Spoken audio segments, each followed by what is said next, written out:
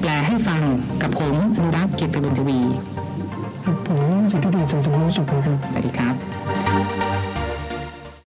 วันนี้เทปนี้นะครับเรามาพร้อมกับคุณต่อมาพิเศษของคุณใช่เป็นเทปหนึ่งที่เราจะมาสัมภาษณ์นักแปลใช่ทำงานคอนเซ็ปต์ของรายการแปลให้ฟังนะครับวันนี้เราพาใครมาครับคุณต่อ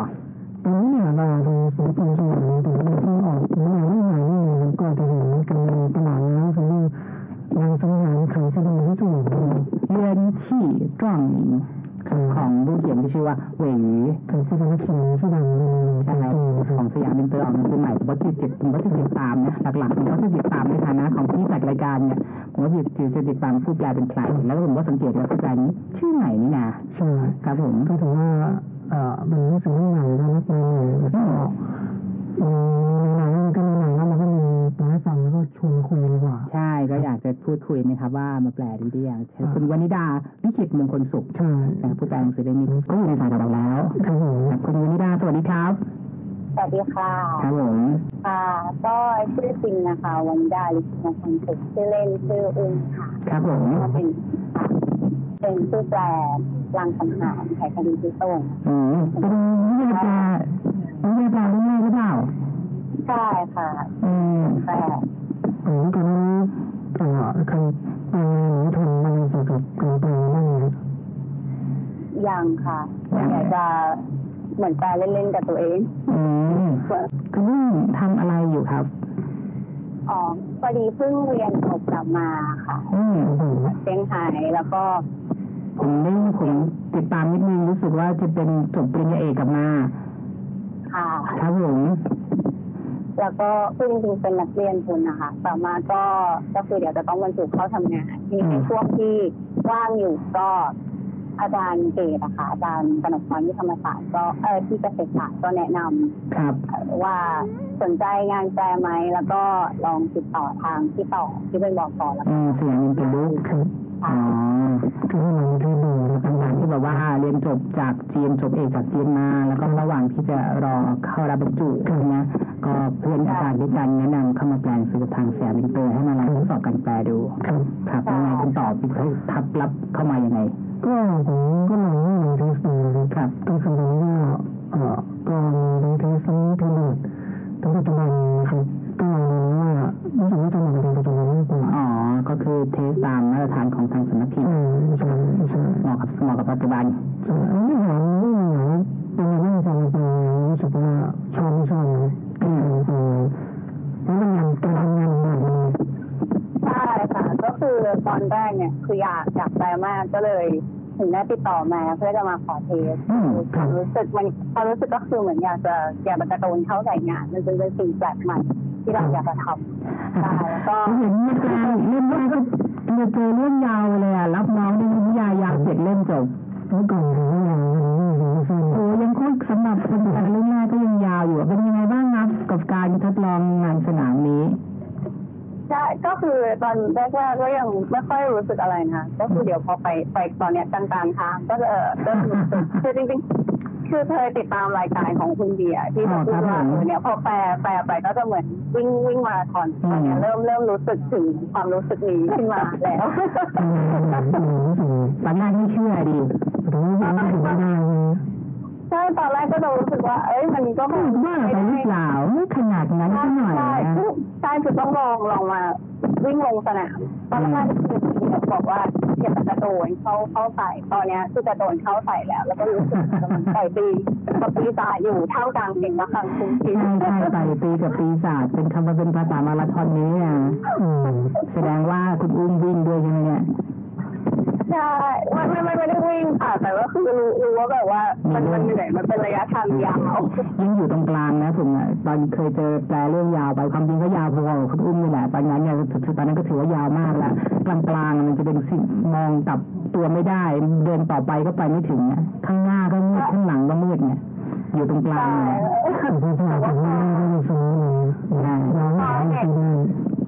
พอเห็นผลงานของนักแปลท่านอื่นในสยามอินเตอร์นะที่บอกว่า40 เล่ม20 เล่มก็จะรู้สึกว่าของเราว้าวรู้สึกแบบ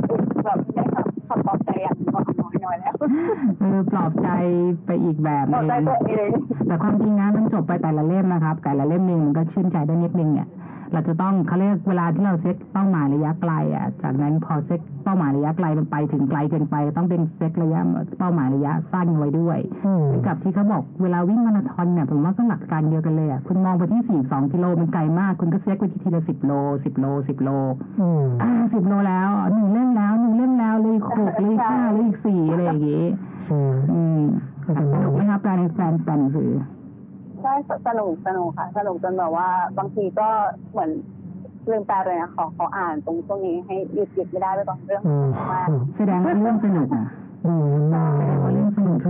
เพราะถ้าเกิดคุณจะต้องเจอวันที่เจอที่เรื่องไม่สนุกบางทีคือนิยายเป็นอย่างนี้ครับเพราะว่ามันจะช่วงเราไม่ชอบมันจะ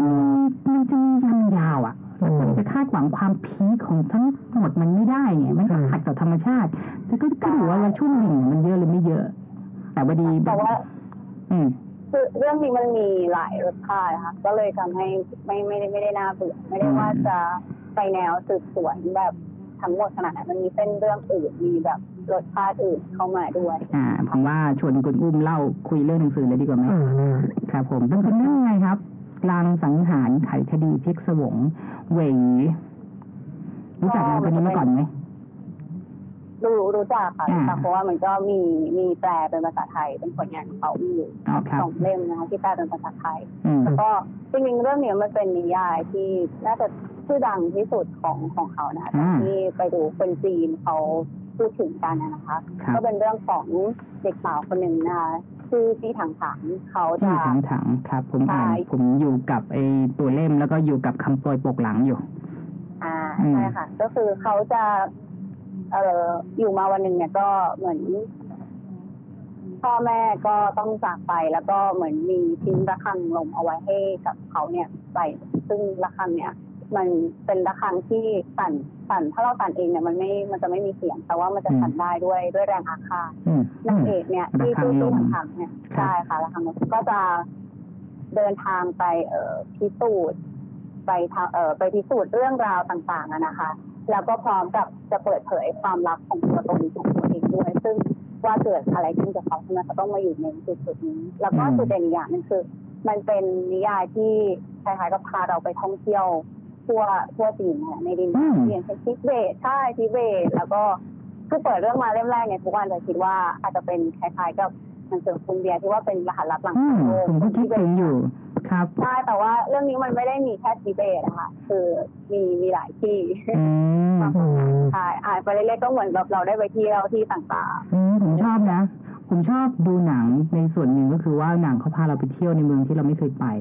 ดูบ้านเมืองดูผู้คนดูสถานที่ดูวิวดูกับจอใหญ่ๆส่วนนิยายเนี่ยเราจะชอบอยู่2 อย่างหนึ่งก็คือพาไปสถานที่ที่เราไม่รู้จัก2ก็คือพาเราไปเจอกับชีวิตที่เราไม่เคยได้เจอแล้วประสบการณ์ชีวิตของสิ่งเหล่านั้นของอาชีพเหล่านั้นเนี่ยเราก็จะได้ตื่นเต้นได้ผจญภัยไปกับเขาแสดงว่าเรื่องนี้เนี่ยก็จะตอบโจทย์เลยนะครับไปไหนมาแล้วบ้างจนถึงป่านนี้ภาคใต้ตอนแรกไหนไปทิเบตมาแล้วทิเบตไปยูนนานมาที่นี่กับทิเบตมาอยู่ที่แถบนั้นนะไปเหมือนกันที่ทางตะวันตก3ไปอยู่กันติดกันเจอจามตับไปจนหัวแล้วเจอจามรีไหมมีอันนี้ต้องมีแน่นอนที่แบบสัญลักษณ์สัญลักษณ์นี่นะพูดถึงนี่ก็คิดถึงมีจามรีมีพระทิเบตมีพระรามามีเนยมีทานมีเขาเรียกอะไรชาเนยแล้วก็แป้งซัมปามีนะใช่แป้งซัมปาใช่อันนี้ก็ต้องเป็นอาหารอยู่แล้วพี่ฝังสุกพี่ฝังฟ้าผมบอกว่าฝังฟ้าใช่ค่ะน่าตื่นเต้นความเป็นที่เบสอยู่ก็คือถ้าใครที่เคยอ่านพวกที่เบสโค้ดหรือว่าหนังแนวอื่นก็จะเห็นการอ่านในเรื่องนั้นก็ชวนคุยนิดนึงดีกว่าเข้าไปทำไมที่เบสครับงานเนี้ยคือเพราะว่าไปเจอคดีอะไรที่นั่นเหรอใช่เคสแรกเนี่ยคือด้วยตัวนักศึกษาสาวคนชื่อหญิงสวรรค์เนี่ยหายไปจากการที่เขาไปเที่ยวที่ทิเบตแล้วก็หายตัวไปนั่นเองก็จะติดตามไปที่นี่ก็ดูว่าเกิดอะไรขึ้นโอเคแล้วไปไหนนะไปยูนานแล้วคุณต่อบอกว่าไปไหนนะต้นหวางนี่เป็นอีกที่นึงที่ผมยังไม่เคยถึงเลยนะ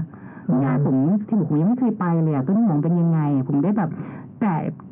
อยนิดหน่อยจากพวกภาพวาดจิตรกรรมต่างๆแต่ต้นห่วงเป็นยังไงเป็นทะเลทรายเหรอครับใช่ใช่เล่ม3มันประมาณเล่ม3อ๋อเล่ม3ก็ออกเป็นเล่มไหนแล้วประมาณเล่มคดี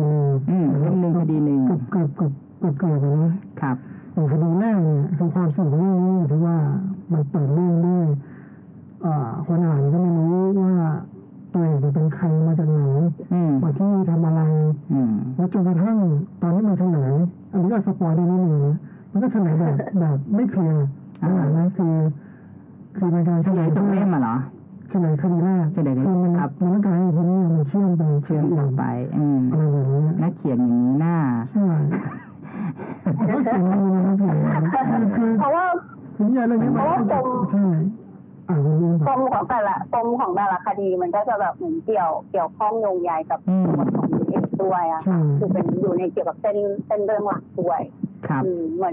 นจบคดีแรกอาจจะเหมือนไม่เคลียร์แต่ว่าอาจจะต้องไปรับรู้ได้ในแบบคดีต่อไปที่เกี่ยวข้องกับตัวนั้นเองค่ะคือจะค่อยๆถึงคดีจะค่อยๆบอกเลยว่านางเอกเป็นใครอะไรนะครับส่วนพระเอกก็จะเป็นเขาเรียกว่าไงพระเอกที่ไม่ได้มีครับอย่างนางเอกก็เป็นผู้ชายธรรมดาอะไรอย่างเงี้ยก็จะเป็นสีสันอย่างหนึ่งเรื่องคือของนักเขียนคนนี้เนี่ยมันจะมีเสน่ห์อย่างนึงคือไม่ว่าเขาจะเขียนเรื่องอะไรเขาจะสอดแทรกเรื่องความรักให้ค่อนข้างดีหายากนะเนี่ยนักเขียนจีนเขียนเรื่องรักได้ดีโดยเฉพาะเขียนพวกสเกลใหญ่ๆพวกอะไรนะพวกผจญภัยอะไรเงี้ยแล้วเขียนเรื่องรักห่วยแตกเนี่ยคือมันเป็นความที่เรารู้สึกว่าคนอ่านที่ดีเนี่ยนอกจากอ่านความเป็นเรื่องบ้างเนี่ยมันมีความรักให้รู้สึกฟินมันก็ไม่ได้เยอะมากคุณต่อนี้มันอยู่ในหัวของนี่คุณอยู่ในหัวของไม่ใช่หัวของมันต้องบอกว่าหนังมันไม่ประเด็นเรื่องความรักประเด็นหลักนี่คือการสืบสวนสมองขวัญนี่แหละครับผมแต่ที่ความเป็นพระหนังมันอย่างเรื่องอื่นมันเรื่องแบบแตะใช่ไหมก็ไม่ได้ลึกซึ้งอะไรมากแต่เรื่องนี้มันจะมีความแบบพัฒนาความสัมพันธ์ในแต่ละเรื่องแต่ละตอนต้องลองอ่านดูครับเดี๋ยวให้เล่าต่อเมื่อกี้ยังเล่าค้างอยู่เลยคนไหนความประทับใจกับสถานที่ต่างๆกับคดีความกับตัวเอกนางเอกจะเป็นยังไงบ้างก็คือนอกเหมือนเล่าต่อจากที่ต่อว่าก็คือว่าอย่างความรักของตัวเองมันจะดูแบบเหมือนด้วยความที่ว่าเขาพัฒนาไปเรื่อยๆในแต่ละตอนแล้วซึ่งมันเป็นความสัมพันธ์ของพระเอกนางเอกมันก็สื่อเข้าไปกับคดีของแต่ละคดีด้วยมันทำให้คนอ่านเนี่ยจะรู้สึกแบบคอยตามไปได้ง่ายมันไม่ดูขัดว่าอยู่ดีๆก็มารักกันหรือว่าอยู่ดีๆทำไมทำกันมันมีความสมเหตุสมผลคือดูเดียวดูแบบอ่านแล้วจะแบบเชื่อคอยตามก็เป็นความสัมพันธ์แบบไม่ได้หวานแบบหวานพระเอกที่ต่อเป็นผู้ชายหำหาก็คือจริงๆเป็นผู้ชายก็ปากเสียด้วยเนี่ยบางทีเราอ่านแล้วก็จะมีตรงส่วนเนี้ยมันก็จะมีความตลกเข้าไปด้วยว่าเฮ้ยแบบพูดอย่างนี้ก็ได้หรออะไรอย่างเงี้ยมันเป็นแฟนกันหรืออะไรอย่างเงี้ยก็จะแบบขำๆไปแบบถ้าเป็นนักอ่านนี่เป็นผู้หญิงอ่านแล้วอาจจะรู้สึกว่าเฮ้ยถ้าฉันเป็นนางเอกแล้วแฟนพูดอย่างนี้ได้หรออะไรอย่างเงี้ยแล้วก็จะเอามาประทะเราเอาตัวเองเข้าไปอินนิดนึงเอาตัวเองเข้าไปสะสมเข้าไปในบทบาทตรงบทสนทนาพักก็จะแบบมันก็จะได้อารมณ์ได้อรรถรสมากก็แบบเวลาเขาต้องปากต่อคำกันชอบตอนต่อปากต่อคำส่วนใหญ่นักเขียนนักแปลผู้หญิงไม่ชอบปวดเลยแล้วยังไงครับมีอุปสรรคในการแปลหนังสือชุดนี้ไหมก็อุปสรรคก็จะเป็นอันดับแรกความยาวซึ่งตอนแรกไม่ได้คิดว่าเป็นอุปสรรคตอนนี้ก็เริ่มรู้สึกนิดนึงแต่ว่าก็รู้สึกว่าทางแล้วสบายแล้วล่ะใช่ก็รู้สึกว่าวิ่งมาได้ครึ่งทางก็จะได้กำลังใจขึ้นมาว่าเป็นเรื่องที่ออกแล้วด้วยใช่ก็รู้สึกว่าแล้วมีฟีดแบ็กมาที่เราทำมาอย่างนี้ใช่ก็จะเห็นมีคนมาว่าสนุกอะไรเงี้ยก็มีคนมาให้กำลังใจว่าไปเร็วๆนะคะอะไรก็รู้สึกมีกำลังใจนิดนึงว่าได้มีคนรอติดตามมันอยู่เดียวดายมันเป็นส่วนที่ทำให้นักแปลมีกำลังใจทำงานต่อได้จริงๆใช่ครับมันจะทำให้คุณเราหนังสือสิ่งที่เราทำมันมีคุณค่ามากกว่าแลกเช็คกับคุณต่อใช่มันจริงๆแล้วผมอย่างที่ผมเคยเน้นย้ำในรายการบ่อยๆว่าในสายภาษาในสายการแปลเนี่ยได้เงินน้อยสุดคือแปลนิยายนี่แหละคุณอุ้มว่าไหมเคยทำงานแปลรับงานแปลที่ได้ตังค์ในงานสายอื่นไหมครับ ก็มีค่ะคือถ้าเป็นงานแปลสายอื่นมันจะเหมือนเป็นงานสั้นๆแล้วก็ดูแบบก็เงินก็อาจจะดีนะเพราะว่าแต่ว่าออกเงินเร็วได้เยอะแต่ว่าจบแล้วจบเลยไม่มีเครดิตให้นะไม่มีอะไรต่อมีอะไรให้มันไม่เลี้ยงใจอ่ะใช่ค่ะเป็นงานแบบจบแล้วจบเลยคือว่าเราไม่คือ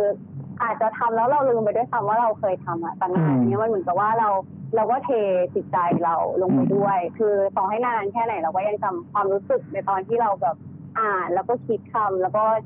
พิมพ์เพาะลงไปว่าเราอยากจะใช้คำนี้เราต้องการบรรยายแบบนี้คือมันจะติดยังจำได้เก็บไปฝันเพราะฉะนั้นถ้าเกิดว่าทำงานอย่างเงี้ยแล้วสุดท้ายสิ่งที่แบบมันไม่มีฟีดแบ็กในเรื่องของความดีงามที่เราส่งออกไปมันไม่รีเฟล็กกลับมามันก็จะไม่ต่างอะไรกับการทำเพื่อเงินไงเพราะฉะนั้นกำลังใจจากผู้อ่านก็ยังเป็นสิ่งสำคัญถึงจะไปฝันนะใช่เก็บไปฝันผมต้องไปถามนักแปลคนอื่นบ้างนะพวกผมก็เป็นไงเราต้องมาฟังจากคุณอุ้มว่าคุณอุ้มก็เป็นผมก็ต้องไปถามคนอื่นละเอาไปฝันไหมใช่เก็บไปฝันแล้วก็แบบเรื่องเนี้ยบางทีเพราะว่าเราแบบว่าเหมือนอยู่กับสิ่งเนี้ยอยู่ทุกวันนะคะเรื่องราวเนี่ยบางทีมันก็จะไปอยู่ในความฝันกันว่าแบบบางทีอ่านแล้วก็รู้ว่าเฮ้ยอันนี้เป็นเรื่องที่ฝันคิดขึ้นมาเองหรือว่าเป็นเรื่องที่อยู่ในต้นฉบับที่คนเขียนที่เราต้องแปลใช่แล้วแบบใช่ค่ะแล้วก็ความยากอีกอย่างก็จะเป็นคือเรื่องเนี้ยมันเป็นนิยายปัจจุบันคือใช้ภาษาเป็นปัจจุบันก็จริงแต่ว่าคนเขียนนะคะคือไม่ได้ทราบประวัติคนเขียนมากแต่ว่าอ่านจากวิธีการใช้คำศัพท์เขาว่าคิดว่าเขาน่าจะเป็นแบบคนทางตรงเป๋ยคนทางเหนือค่ะชาวจีนทางเหนือใช่เพราะว่าอย่างบางทีเราอ่านคำศัพท์แล้วอะเราเข้าใจคำศัพท์คำนี้แต่ว่าพอเราอ่านแล้วในบริบทเนี้ยเรารู้สึกว่ามันไม่ใช่อ่ะมันไม่ได้แปลแบบเนี้ยเราก็ต้องไปค้นคว้าใช่ว่าแบบว่ามันเป็นการใช้คำศัพท์โดยแบบภาษาถิ่นนะคะว่าเขาหมายถึงอะไรแล้วก็บางทีก็จะมีพวกศัพท์แสงที่เป็นแบบวัยรุ่นศัพท์แสงที่นิยมมาทางอินเทอร์เน็ตอะไรอย่างเงี้ยก็มีเราต้องไปดูว่าเข้าใจละคือผมเมื่อไม่นานมาไม่กี่วันก่อนนะแต่ไม่กี่สัปดาห์ก่อนมีมุกทาง Twitter ต่อครับมันเป็นเรื่องของภาษาถิ่นตอนนั้นคือมันเป็นมุกที่แบบว่าน่าจะเป็นภาษาเหนือก็มันกับว่ามัน Twitter เขาบอกว่ากี่โมงเจอกันงานนี้งานเนี้ยก็อีกคนนึงก็มาถามว่าแล้วกี่โมงนี่ก็บอกว่าก็8 โมงไงเขียนอยู่ข้างบนว่าเริ่ม8 โมงนี่ก็บอกว่าแล้วกี่โมงจะบ้าเหรอก็บอกว่า8 โมงวันสิ8 โมงบอกแล้วกี่โมงแล้วข้างหน้าก็หัวเราะกันใหญ่เลยอ่ะผมก็หัวเราะอะไรกันแล้วกี่โมงแล้วก็บอกภาษาเหนือคือเขาถามว่าแล้วมึงเสร็จกี่โมงใช่ไหมแล้วกี่โมงเนี่ยไม่ใช่หมายความว่าเริ่มกี่โมงฉันงานแล้วนี่คำว่าแล้วหมายถึงว่าเสร็จกี่โมงนี่ผมว่าถ้าเกิดคุณพูดถึงเรื่องของภาษาตรงเป๋เนี่ยผมก็ว่าน่าจะเป็นบริบทประมาณนี้คือเขาใช้คำนี้เฮ้ยแต่ในบริบทนี้มันไม่น่าจะมีความหมายคำนี้ถูกปะใช่แล้วบางทีเราก็จะอ่านแล้วมันจะขัดแบบไม่เข้าใจก็จะไม่เปิดดูขยี้ตาแล้วก็ถูกนี่ว่าคำนี้แต่บริบทไม่ใช่ค่ะเหมือนแบบได้แปลอย่างเงี้ยหรือว่าบางทีเป็นแบบการใช้ของแบบชาวของถิ่นเนาะต้องไปเสิร์ชดูว่าจีนเนี่ยเขาก็จะมาถามนะว่าคำนี้ชาวเสฉวนพูดหมายความว่าอะไรอย่างเงี้ยค่ะก็ต้องใช่คือเหมือนเป็นภาษาปัจจุบันที่เราอ่านออกจริงแต่ว่าจริงๆแล้วในความหมายของนักเขียนที่เขาใช้มันอาจจะไม่ได้หมายความแบบที่เราเขียนนะคะใช่แล้วตรงนี้นะคุณต่อถ้าเกิดนักแปลไม่เอะใจนะแปลมาตามที่เห็นแล้วกี่โมงก็คือแปลแล้วกี่โมงนี่คือจบแล้วนี่คุณอุ้มก็ไปหามาให้ผมเคยเจอพวกนี้คุณอุ้มรู้ไหมผมแป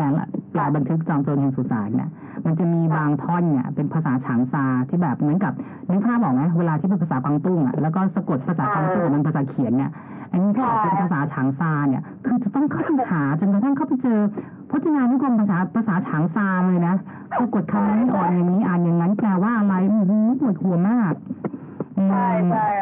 เพราะว่าในนั้นพวกโจรอยู่พวกฉางซาแล้วก็เวลาที่แบบในบริบทก็จะพูดภาษาถิ่นกันปวดหัวมากเลยก็จะมีเหมือนกันนะครับในเรื่องอย่างนี้ใช่ก็ตั้งใจให้มันได้กลิ่นไงมันได้กลิ่นแล้วก็บางทีก็เหมือนติดด้วยที่แบบคนเขียนเขาเป็นคนทางเหนืออาจจะไม่ได้ใช้ภาษาจีนกลางแบบจีนกลางเป๊ะๆอะไรก็เป็นไปได้ด้วยติดมาด้วยติดอิทธิพลจากคนเขียนด้วยอะไรอย่างเงี้ยครับ แล้วก็แก้ไขอุปสรรคไปมีอะไรประทับใจในระหว่างการแปลไหมเคยแปลอะไรยากๆผมก็ชอบเล่าบ่อยๆยาวเล่าจนถึงวันนี้ตอนเกิดเหตุไม่สนุกหรอกนะแต่ว่าหลังจากนั้นไปบรรยายที่ไหนผมจะเล่าผมว่ามี1ย่อหน้าผมเคยใช้เวลาแปลนานสุด8 ชั่วโมงอะไรเงี้ยงั้นก็เป็นเรื่องเกียรติประวัติของตัวเองบ้างมากเลยเนี่ยคุณอุ้มมีไหมครับในการแปลนิยายชุดนี้มีตรงไหนคิดนานมากคิดไป 3-4 วันเว้นไว้คิดเป็นอาทิตย์กว่าจะได้คำนี้ออกมาก็ส่วนใหญ่ถ้าเกิดว่าอันไหนที่จะต้องคิดนานๆมากเนี่ยจะใช้วิธีเว้นไว้ก่อนใช่เพราะว่าเหมือนบางทีถ้าเรายิ่งไปจดจ่อมากมันก็จะยิ่งบีบคั้นตัวเองก็จะคิดไม่ออกเหมือนตอนหลังถ้าเราสมองโล่งนิดนึงแล้วก็เหมือนมาอ่านทวนงานเช็คงานมันก็จะคิดออกแต่ว่าอย่างที่คุณเดียวว่าตรงส่วนที่มันยากๆอย่างเงี้ยมันก็มีอย่างเช่นแบบคำปริศนาอะไรที่ใช่คำปริศนาซึ่งเหมือนเป็นการเล่นตัวอักษรของคนจีนเขาอะไรอย่างเงี้ยอันนี้ก็ปวดหัวใช่ว่าเราจะใช้วิธีการแปลแบบไหนออกมาให้มันรักษาความเป็นปริศนาแล้วก็คนอ่านจะเข้าใจด้วยซึ่งบางทีก็แล้วนี่ปริศนาอะไรครับปริศนาในการที่จะต้องถอดรหัสอะไรบางอย่างเหมือนกับเพื่อจะไปตามล่าหาสมบัติขุมทรัพย์อันนี้มันไม่ใช่อะไรอย่างนี้หรือเปล่าอันนี้มันไม่ใช่เรื่องขุมทรัพย์บางทีเป็นแค่เหมือนนักเอกบางทีเล่าเรื่องอะไรไปเรื่อยๆหรือไปเจออะไรที่เขาก็มีพูดถึงขึ้นมาอะไรก็มีเหมือนกันนะไม่ใช่เป็นจุดสำคัญก็มีแต่ว่าคือเหมือนบางเรื่องคนจีนเขาก็อาจจะรู้แต่ว่าในคนของนักอ่านชาวไทยไม่รู้อย่างเงี้ยค่ะก็ต้องคิดว่าเราจะแปลยังไงให้เข้าใจแล้วก็ยังรักษาความเป็นปริศนานี่คือการแปลแบบคิดถึงคนอ่านด้วยต่อครับเราจะต้องรู้ว่าเนื้อสักแต่แปลเราต้องเกี่ยวคนอ่านตรงนี้แล้วเขาจะเข้าใจตามที่เราว่าหรือเปล่าจำเป็นต้องขยายความหรือเปล่ามันก็จะเป็นการช่วยถอดความได้อีกระดับหนึ่งด้วยแต่ตรงนี้บางส่วนก็กองบกน่าช่วยเหลือได้จุดที่นึกงานอย่างคือชื่อเรื่องเนี่ยโอ้โหค่อนข้างโคตรนานครับได้ชื่ออะไรมาบ้างเนี่ยคิดกัน20-30ชื่อคือบางทีมันเราไม่แน่ใจว่าแบบเขาเรียกไงชื่อไหนมันจะโดนเราคิดไปมากๆแล้วเรารู้สึกว่าไอ้ชื่อเรารู้สึกว่าโดนแน่เนี่ยเหมือนมันไม่ใช่เรามันไม่ค่อยโดนนะครับสุดท้ายก็มาลงอะไรที่ชื่อนี้คือเราสังหารผมยอมรับเลยผมได้นำงานใจมาจากงานแปลของอาคาธาอันหนึ่งผมรู้สึกว่ามันใช่ว่านายเอกเรื่องนี้มันจะมีความสามารถในการฟังเสียงคนตายนะครับไขคดีพิสูจน์เนี่ยคือการฟังเสียงคนตายนั่นเองมันเอาไปใช้ไขคดีต่างๆเอาไปเป็นหุ้นหรือว่าเอาไปเป็นแบบเขาเรียกไงมาช่วยเหลือในการไขคดีนั่นเองช่วยนี้ขึ้นมาถ้าสมมติช่วงนี้น่าจะเหมาะสุดใช่เพราะอีเมล EP นึงที่เราก็เล่าเรื่องของคอนเซ็ปต์ในการตั้งชื่อหนังสือแต่ตอนนั้นเล่มนี้ยังไม่มาเล่มนี้ยังไม่ได้บรรจุลงไปใน EP นั้นครับดูจากชื่อจีนเยียนชี่จ้วงหลิงมันก็จะพูดถึงเรื่องของกระดิ่งลมระฆังลมที่แบบสั่นได้ด้วยแรงอาฆาตตามความหมายนี้เลยแต่ไม่ใช่ชื่อ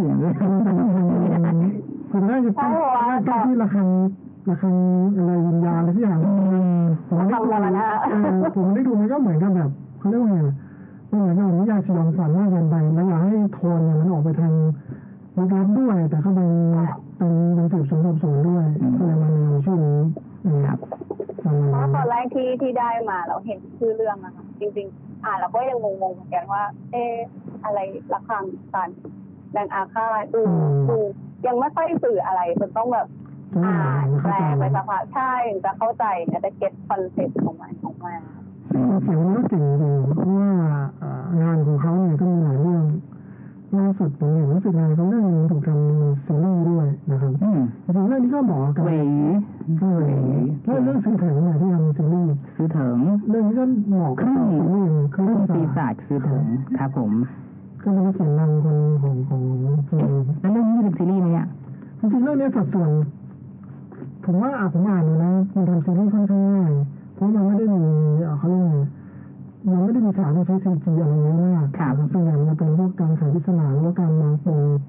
ที่ตัวเองต้องมีไขมากกว่าอย่างคดีแรกเนี่ยสมมติผมสปอยเลยคดีแรกเนี่ยมันจะเป็นปริศนาประมาณว่าตัวเอกไปที่เป็นเอกกับตัวประกอบคนหนึ่งเข้าไปในถ้ำหนึ่งนะครับเสร็จแล้วเนี่ยถ้ำนั้นเนี่ยมันจะมีคล้ายๆว่าเป็นทางตัน แต่ตัวประกอบที่เข้าไปกับตัวเอกเนี่ยหายสาบสูญไปทั้งที่แบบแป๊บเดียวนะทั้งที่นางเอกเนี่ยไปสำรวจถ้ำในห้องนั้นห้องที่มันตันไม่กี่นาทีเองครับมาเนี่ยนางไอตัวประกอบเนี่ยหายสาบสูญแล้วครับตรงนี้เป็นขนาดแรกของเรื่องนี้แบบต้องแล้วก็ทิ้งไว้ตรงนี้ต้องไปอ่านดูว่ามันเฉลยยังไงไอ้นี่เฉลยอยู่แต่มันไม่ได้เฉลยว่านั่นหมายถึงทิ้งไว้ตรงนี้แล้วก็เดินเรื่องต่อไปแล้วก็เดี๋ยวค่อยมาเฉลยว่ามันเกิดอะไรขึ้นอะไรแบบนั้นก็เป็นความเก่งของเขียนห้องนี้มีกลไกเปล่าต้องอ่านดูเพราะคนที่มาได้ผมอ่านดูไม่เพราะมันผมรู้มุกคู่นี้เลยบันทึกจอมโจรขึ้นมาไม้นี้แหละครับงั้นยังไงครับเรื่องการชิ้นนี้คุณรีคุณถือใบนี้คุณอุ้มครับแล้วทำงานชิ้นนี้แล้วเป็นไงประสบการณ์ครั้งนี้การพร้อมทำงานชิ้นใหม่หรือเปล่ายังไงวงการที่ต่อไปอยากคุณชอบค่ะก็รู้สึกว่าคือมันก็เหมือนเป็นการเรียนรู้สิ่งใหม่ๆมันจริงๆก็เหมือนเราเรียนภาษาจีนหรือว่าเรียนรู้อะไรตอนแรกๆก็เป็นความอยากนะเราถึงเข้ามาทำไปสักพักมันก็ต้องเจอกับความยากหรือว่ามันจะสมใจไปทุกอย่างก็ไม่ได้เพราะมันผ่านจุดนี้มาก็จะอยู่ตัวแต่ก็ครั้งหน้าเราอาจจะเจอเนินใหม่ซึ่งก็คิดว่าเป็นปกติอะเหมือนกับการทำงานยากทุกที่อะไรเงี้ยเป็นสิ่งที่ก็เหมือนคุณเดียว่าทำเสร็จแล้วก็เกิดความภาคภูมิใจเพราะว่าถ้าเราไม่เจออุปสรรคเลยเนี่ยความภาคภูมิใจมันก็จะไม่ได้เกิดขึ้นรู้สึกอิ่มเอมใจใช่ที่เราทำสำเร็จพอใจยากก็สบายแล้วมีโอกาสยากนะที่จะเจอแบบว่านักแปลที่แบบไม่ได้มาเพิ่งแปลงานชิ้นแรกเนี่ยผมยังขอแนะนำอะไรนิดนึงนะครับคุณอุ้มคำศัพท์ที่มันยากๆคำศัพท์ที่ใช้เวลาในการแปลเนี่ยนี่คือผมเสียใจที่มาถึงทุกวันนี้และผมไม่ได้ทำในตอนต้นจดมันไว้ครับไม่ใช่จดมันเอาไว้สำหรับเอาไปทำอะไรครับจดไว้สักวันหนึ่งนะครับในอนาคตถ้าเกิดคุณอุ้มยังอยู่ในวงการนี้ไปเรื่อยๆคุณอุ้มจะต้องได้รับเชิญไปบรรยายที่ต่างๆเหมือนกับผมนะครับแล้วถึงตอนนั้นเนี่ยตัวอย่างพวกนี้เป็นสิ่งที่ตอนนี้ย้อนกลับมาทำยากมากใช่จะนึกไม่ออกเลยตอนนี้เริ่มเก็บเลยตั้งแต่เริ่มทำนะตรงไหนอะไรแล้วแบบจดไว้มีถือมาสักเล่มนึงทำไฮไลท์ทิ้งไว้ให้เราย้อนกลับมาหาเจอว่านี่คือตัวอย่างที่เราน่าจะเอาไปบรรยายต่อไปสอนนักศึกษาก็ดีหรือว่าแนะนำนักแปลรุ่นน้องคนใหม่ก็ดีนะครับอะไรต่อไปเนี่ยมันจะเป็นเนี่ยมันอย่าแบบแปลทิ้งไปเราจะมีอย่างจริงๆแล้วผมก็สารภาพตรงนี้บางอันที่เราไม่แน่ใจแล้วก็ต้องปล่อยเบลอเวลาที่เราแปลนะแล้วก็เอาความเข้าใจที่เราตอนนั้นเข้าใจว่าดีที่สุดแต่บางคำมันจะเป็นคำหายากที่ปิ๊งอะไรตอนนั้นเลยไปแล้วหายไปเลยนะแต่ว่าช่วงนั้นแล้วก็ตอนนั้นในงานชิ้นนั้นเรานึกคำนี้ได้ในงานชิ้นหน้าใช่ว่าเราจะจำมันได้อีกนะอาจจะนึกออกหายเลยใช่หายเลยเพราะว่าผมเป็นนักแปลเขาบอกนักแปลเหมือนร่างทรงใช่ไหมผมร่างทรงในความหมายนี้คืออะไรนะครับไม่ใช่ว่าร่างทรงแล้วทำอะไรก็ได้นะแต่ร่างทรงคือเวลาทรงออกแล้วก็ออกไปด้วยผมแปลงานไม่มาแล้วใช่แล้วเราแปลงานเกี่ยวกับการแพทย์เราเชี่ยวชาญเนี่ยพอเราแปลเรื่องของการผจญภัยนะนักผจญภัยเรื่องของศัพท์แสงต่างๆของการเดินทางแล้วก็เชี่ยวชาญแต่พอเราแปลเรื่องต่อไปเป็นเรื่องรักเดี๋ยวเราย้อนกลับไปเจองานชิ้นนี้อีกทีนึงเนี่ยเราลืมหมดแล้วนะต้องหาข้อมูลใหม่เลยอ่ะว่าสมองคนเราจดจำได้ไม่หมดไม่รู้เหมือนกันเราในการนั้นตอนนี้นะครับอะไรที่แบบว่าเจอคำที่เราเองคิดไว้เจ๋งๆเนี่ยนะครับมาไว้เก็บไว้แยกไว้อีกไฟล์นึงเลยเจอคำนี้มั่วๆไปนะครับเดี๋ยวนี้มันไม่ต้องเปลืองกระดาษเก็บไฟล์ไว้ทีหลังมันจะมีค่ามากครับมันก็กี่เล่มนะครับเนี่ย7 เล่มจบงานสือออกเล่มใหม่เล่มต่อออกเล่ม3ครับผมมีโอกาสก็จ่ายลายเซ็นไหมเดี๋ยวรู้ดูก่อนเพราะว่างานสือย้ายไปเมืองทองไงอะไรก็ยากไปหมดช่วงนี้โควิดระบาดแล้วก็อาจจะแซ่บๆนิดหน่อยเป็นยังไงบ้างเรื่องของโควิดนี่กลับมาจากจีนเมื่อไหร่ครับเนี่ยธันวาหรือเปล่าโอ้กลับมาก่อนหน้านั้นค่ะ14 วันแล้วนะจริงๆรู้สึกว่าโชคดีมากกลับมาก่อนหน้าโควิดระบาดนานแต่ว่ารู้สึกโชคดีที่เรียนจบก่อนโควิดระบาดเพราะว่าใช่เพราะว่าช่วงเนี้ยเพื่อนที่เขายังค้างก็คือที่จีนเขามหาวิทยาลัยเขาเปิดไม่ได้แล้วก็คนที่ใกล้จะต้องจบจะต้องส่งวิทยานิพนธ์อะไรอย่างนี้ก็ไม่รู้จะส่งยังไงจะตอบยังไงเพราะว่ายังไม่มีการในสายใช่ค่ะซี่ไฮเป็นอีกที่นึงที่โดนเหมือนกันนะโดดเขาใกล้กับอู่ฮั่นพอก็คือเดียวกันก็มีเพื่อนที่อยู่ในนั้นเล่าเรื่องไหนฟังมีเรื่องไหนเล่าเลยเหมือนเป็นเรื่องวงในเนี่ยตอนนี้ยังไม่มาอ๋อถึงตอนนี้เหรออู่ฮั่นมีแต่ว่าที่เซี่ยงไฮ้ เซี่ยงไฮ้ก็ถือว่าเพื่อนที่อยู่เนี่ยจะกลับมาก่อนที่เขาจะปิดเมืองเซี่ยงไฮ้ปิดเมืองไหมครับคุณอุ้มผมรู้แต่ว่าวอลต์ดิสนีย์ปิดดิสนีย์แลนด์ปิดใช่ดิสนีย์แลนด์ตัวดิสนีย์แลนด์คือถ้าปิดนี่อย่างเหมือนว่าโอ้โหไม่ได้เนาะอาจจะแค่ไม่น่าจะปิดนะแต่ว่าจะจับแต่ว่าเหมือนเข้มงวดมากขึ้นอย่างว่าพวกส่งของเข้าออกอะไรอย่างเงี้ยค่ะเพราะว่าอย่างเซี่ยงไฮ้ก็ช่วงนี้ก็คงโล่งเลยเห็นเพื่อนที่อยู่เหมือนกันที่เขาไปทำงานที่กลับไม่ได้ก็คือทั้งเมืองก็โล่งถ่ายรูปสวยมากค่ะใช่แต่ต่อให้โล่งเราก็ไม่กล้าไปเที่ยวเป็นเรื่องที่แบบว่าขอให้มันผ่านพ้นไปด้วยดีอันนี้ก็ไปไหนมาไหนก็ต้องใส่หน้ากากอนามัยใช่ค่ะแล้วก็มันเดือดร้อนจะไปทุกส่วนแต่ว่าเหมือนวางแผนอะไรก็ยังไม่ได้กันแล้วก็ต้องดูสถานการณ์อยู่เป็นหลักโอเคครับโอเคช่วงสุดท้ายนะครับให้คุณอุ้มนะครับฝากผลงานนิดนึงขายของกันหน่อยในการทำงานเป็นยังไงบ้างความน่าสนใจแล้วก็อยากจะได้รับฟีดแบ็กอะไรอย่างไรติดตามได้ทางช่องทางไหนบ้างฝากกันนิดนึงใช่ไหมครับค่ะก็สำหรับเพื่อนๆที่เคยติดตามผลงานของวินนะคะเรื่องนี้ก็เป็นนิยายเรื่องเอกของเขาเป็นเรื่องดังของเขาเลยหรือว่าใครที่ไม่เคยติดตามวินแต่ว่าชื่นชอบนิยายแนวลึกลับสืบสวนสำหรับผจญภัยอะไรเงี้ยนะคะแทนไปกับความรักของแบบคู่พระนางแล้วก็เรื่องนี้มันจะมีครบทุกรสชาติทั้งปริศนาลึกลับที่เป็นธีมหลักมีความรักของคู่พระนางให้แบบคนอ่านจะชุ่มกระชวยจิตใจมีความตลกสนุกสนานของแก๊งตัวละครทั้งหลายที่รายล้อมตัวหลักอยู่นะคะแล้วก็อย่างนึงก็คือมันก็บางตอนเนี่ยมันก็มีความเศร้าสะเทือนใจที่เราอ่านรู้สึกสะท้อนใจจิตใจด้วยก็มีก็เป็นเรื่องที่ครบรสค่ะอยากจะให้ลองติดตามกันครับผมซึ่งตอนนี้ก็ติดตามได้จากทางเพจของทางSiamInterใช่ไหมทางยังไม่มีเพจยังไม่มี Twitter ยังไม่มีโซเชียลอะไรที่จะพูดในนามนามปากกาใช่ไหมผมใช้ชื่อจริงยังใช้ชื่อจริงเลย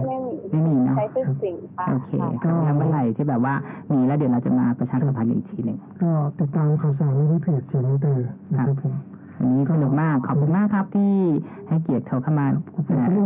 กับทางรายการแปลให้ฟังไว้มีโอกาสมีเล่มต่อไปหรือว่าใกล้เล่มจบแล้วเดี๋ยวมีจังหวะดีๆจะเชิญคุณอุ้มมาออกรายการใหม่ค่ะเดี๋ยวขอพูดอะไรนิดนึงก็จริงๆชอบติดตามคุณเวียมกันรายการแปลให้ฟังแล้วก็บางทีที่คุณเวียไปบรรยายเนี่ยแล้วก็มีคลิปใน YouTube อะไรเงี้ยก็ตามไปฟังกันเพราะรู้สึกว่าเวลาเซิร์ชหารายชื่อนักแปลภาษาจีนนิยายจีนก็จะมีชื่อคุณเวียขึ้นมาซึ่งเราก็ติดตามเรียนรู้จากคุณเวียกันขอบคุณมากครับก็รู้สึกชื่นชมแล้วก็ขอบคุณมากขอบคุณครับผมไม่รู้ว่าเนี่ยมี YouTube มีคลิปผมด้วยเนี่ยเข้าไปส่องดูแต่วันนี้โอกาสคงได้คุยกันอีกทีนึงถ้างานหนังสือมายังไงก็มาทักทายนะครับครับวันนี้ขอบคุณมากครับมุกนะเดี๋ยวเจอกันใหม่ครับสวัสดีครับส่วนทางรายการเราก็นะครับอย่าลืมถ้าเกิดใครสนใจนักแปลท่านไหนที่อยากจะให้เชิญทางรายการเราได้เชิญมาออกรายการพูดคุยด้วยอีกก็สามารถที่จะมาคอมเมนต์บอกกันได้เนาะแล้วก็ก่อนจากกันวันนี้นะครับอย่าลืมสนใจติดตามเนื้อหานี้นะครับไม่พลาดโอกาสไม่พลาดก็ติดตามนะครับโดยการกดไลค์กดแชร์นะครับจากทางที่ต่างๆที่คุณเห็นครับจากติดรายการแล้วก็วันนี้เราลาไปก่อนครับพบกันใหม่ปีหน้าสวัสดีครับ